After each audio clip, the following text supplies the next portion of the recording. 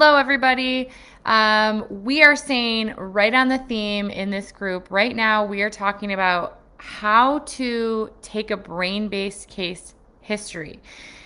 This may seem super basic for some of you, but I'm telling you, this is how you start the self-discovery process, the really putting the pieces together, developing a big picture process for you and your own understanding, which allows you to not live in the deficit, chasing symptoms, treating symptoms lane, but expand to more of the brain-based understanding and help your patients, the parents, the patients, the people that are coming to you expand from chasing deficit to the bigger picture as well. Now, short and sweet in this one, we are talking about the 4 steps, 4 really important steps to taking a brain-based case history. This is where you start. The first thing, and this may be surprising, the first step is really discussing their pain point. Yep, starting with their symptom. A parent comes to you with a hyperactive child and they are like, hey, my neighbor said to come here. I have no idea why I'm in your office, but my neighbor said to come here because maybe you can help with my kid's hyperactivity. I think my kid's great, but I'm getting lots of complaints from school. He's getting kicked out of school a lot. He's inattentive in class, and this is a real problem. We don't want to medicate, or we're already medicating, or we did medicate and we didn't like it, or whatever. We're looking for solutions. So one of the things that we tend to do when we're in this brain-based lens and we're like, hey, we don't treat symptoms, is we may intentionally, unintentionally, verbally, non-verbally, with our actions, with our procedures, we may really kind of glaze over, discredit, discount the pain point, which is they're coming to us because they have a symptom, they have a problem, and they think that we might be able to help them, even if they don't understand why. And so we can't go, well, we don't treat hyperactivity, even though we don't. We can't start by saying, well, we're looking at the nervous system and that may be impacting the way your child is, engaging in their environment and why they're having to move their body and they're impulsive and all of this stuff. No, we start with their pain point. We say, tell me more about that. Just like you would with a back pain patient.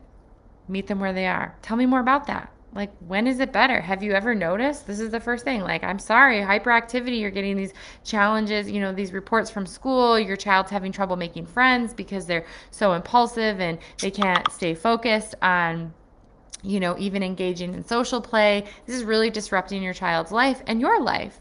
And, I'm really sorry that you're experiencing that. I know that can be really difficult. We work with a lot of families that have had this same struggle, and I'm really glad you're here. So tell me about that. When is it better? When is it worse? Just like you would with a musculoskeletal complaint, talk about when is it better? When is it worse? When is it worse? When did you first notice it? When did you start getting reports from school? Was it in 3rd grade? Was it in kindergarten? There's a little info for you and things we'll talk about that we've talked about in here. Those 2 time periods are really important and we can expand on more. But ask these questions. The second step, and we can go into in other videos on what those answers to those questions mean. Some of you may know because you've taken the certification series, or you've been in the Focus Academy for a while, or you've listened to other videos, whatever. But that's like your first point. We meet them where they are. We acknowledge their pain point. We let them know they're in the right place. We've worked with this, or we've talked with a lot of people, helped a lot of people that are having that same challenge. I know that it's difficult. And the next thing is, this is one that is almost always 100% skipped, is get permission to leave the pain point. Don't just go, okay, I acknowledge the pain point. Now I'm going to ask all these other questions that I know are related. No, get permission to leave the pain point and explain why. Help them have some self-discovery on why you might be asking some other questions. So it goes like this. We've kind of done the pain point questions. We've talked about that. We've helped them have self-discovery on they're in the right place. They still don't really understand why they're here, but we are right there with them. Then we say something like this. Listen, I'd love to ask some other questions that may seem a little bit confusing, that they might seem a little bit unrelated to why you're here. But trust me, I've been doing this a while, or I have a lot of extra education in this, or this is exactly what I do. And what we find is that there's some clues in other ways in the history of how, how your child has moved through development, about how they engage and process and learn from their world, and not just the ways that are challenging like hyperactivity, but also some of the really great things that your child does. There's some clues, there's some clinical clues that that I can find by asking some other questions that are in other areas that may seem unrelated to you. Is it okay if I ask those questions now? So we've given them control, we've given them prediction, we've helped them have some self-discovery, and we've opened the door with their control and permission for us to start asking some questions that we already told them they're going to seem unrelated, but we've already told them that they are related. And so we've built credibility in like, wow, I'm not just hopping around pretending I'm the expert in all of these things. Even though they don't know why they're not related yet, they are like, wow, she knows that they're related.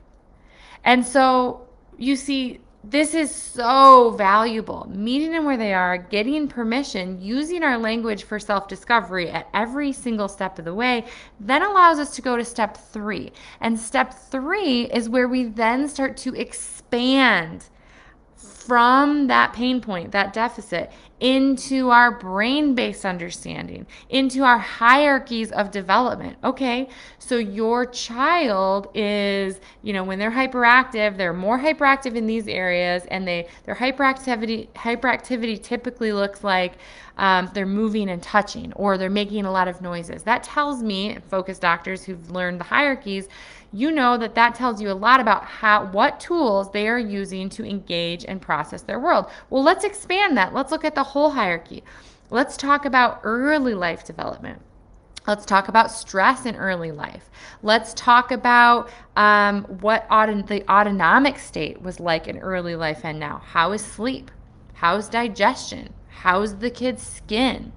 How about how did they move in early life? Did they latch? Did they have trouble latching on both sides? Were they able to turn their head? Did they like tummy time? Even if I've got a 12-year-old that's in here, and by the way, tell mom, it's okay if you don't remember all of these things. You're not a bad mom. Most people don't remember all of these things. You have to say that first. So you're asking these questions, and all we're doing is we're following the hierarchy of development. The hierarchy of development, the first hierarchy, which you learn in certification series, is you learn that it's called your watch and wonder hierarchy. We start with infantile movement reflexes. We move into gross motor and fine motor, and then auditory verbal, right? Not just language development, but auditory verbal processing, and then eye movements, and then visual cognition. So we're just pain point, asking permission, now expanding into the whole hierarchy, not just the deficit, and asking about early life stress, autonomic state, and balance, input, processing, output, movement development. We're talking about auditory development. Hey, was your child late to develop language? Were they early to develop language? Did they crawl? Did they walk? And then we're moving into language. Are they really reactive to sound? Like if the heater comes on, do they get really startled? Do they get startled easily? Do they get stressed when they go into environments with a lot of noise, like maybe a grocery store or a movie theater or a swimming pool with lots of sound or echoey? Is that stressful? So and the way we know how to ask these questions is we just systematically follow the hierarchies of development. Primitive reflex, autonomic state, primitive reflex, movement touch, auditory verbal, eye movements, and visual cognition. And so we're just asking these questions. So again, in review, first thing is we're meeting them where they are. We're meeting them at their pain point. We're asking questions about that. We're then allowing some self-discovery. We are then asking permission and giving self-discovery, and then we're expanding our questions to systematically follow the hierarchy of development, right? We're doing that based on what we know about brain development, and then we're tying it all together into great. So what we need to do next, we're giving prediction on what's coming next, and we're giving self-discovery. This is how we're ending the case history and transitioning into the exam. So what we need to do here is we've gotten all this great information, Mom, about what your child is doing really well, what they're maybe not doing quite as well, and about their history, about that fight or flight reaction, about why they might be impulsive in certain situations and hyperactive in certain situations. Now, here's the deal. We know a lot about your kid, and we could probably take a really good guess about what's going on and what we can do to help. But we are not in the business of guessing. We are in the business of measuring. We don't guess. And so we're building credibility. We're building differentiation. We are different. We're not just guessing. We are not putting your kid in a box. We actually need to measure. We're moving into the exam. Now we're going to do this exam, and Focus Doctors, you know, in the exam, one of our communication pegs is we're saying in the exam, we really need to ask and answer the two big questions. We know, first of all, your kid is not bad just because they're having hyperactive challenges. They are engaging in their world in this way that is maybe not typical. We know they're not bad. We know there's a reason. So that's what we're here to do. And we need to ask and answer two big questions that are going to allow us to understand what we can do to help. The first question is, do we have input, the way the brain is receiving, processing, and sending information challenge? Do we have this challenge? And if we do, there's going to be some clinical clues. Based on the questions and the answers we just went through, there does seem to be some clues about that, about a fight or flight reaction, about some input processing, the way your child is processing their environment. So we're not gonna guess though, we're gonna measure. And that's where we're looking at the subluxation piece. Focus Doctors, you know how to do this. And you have forms to back that up, and you write it down.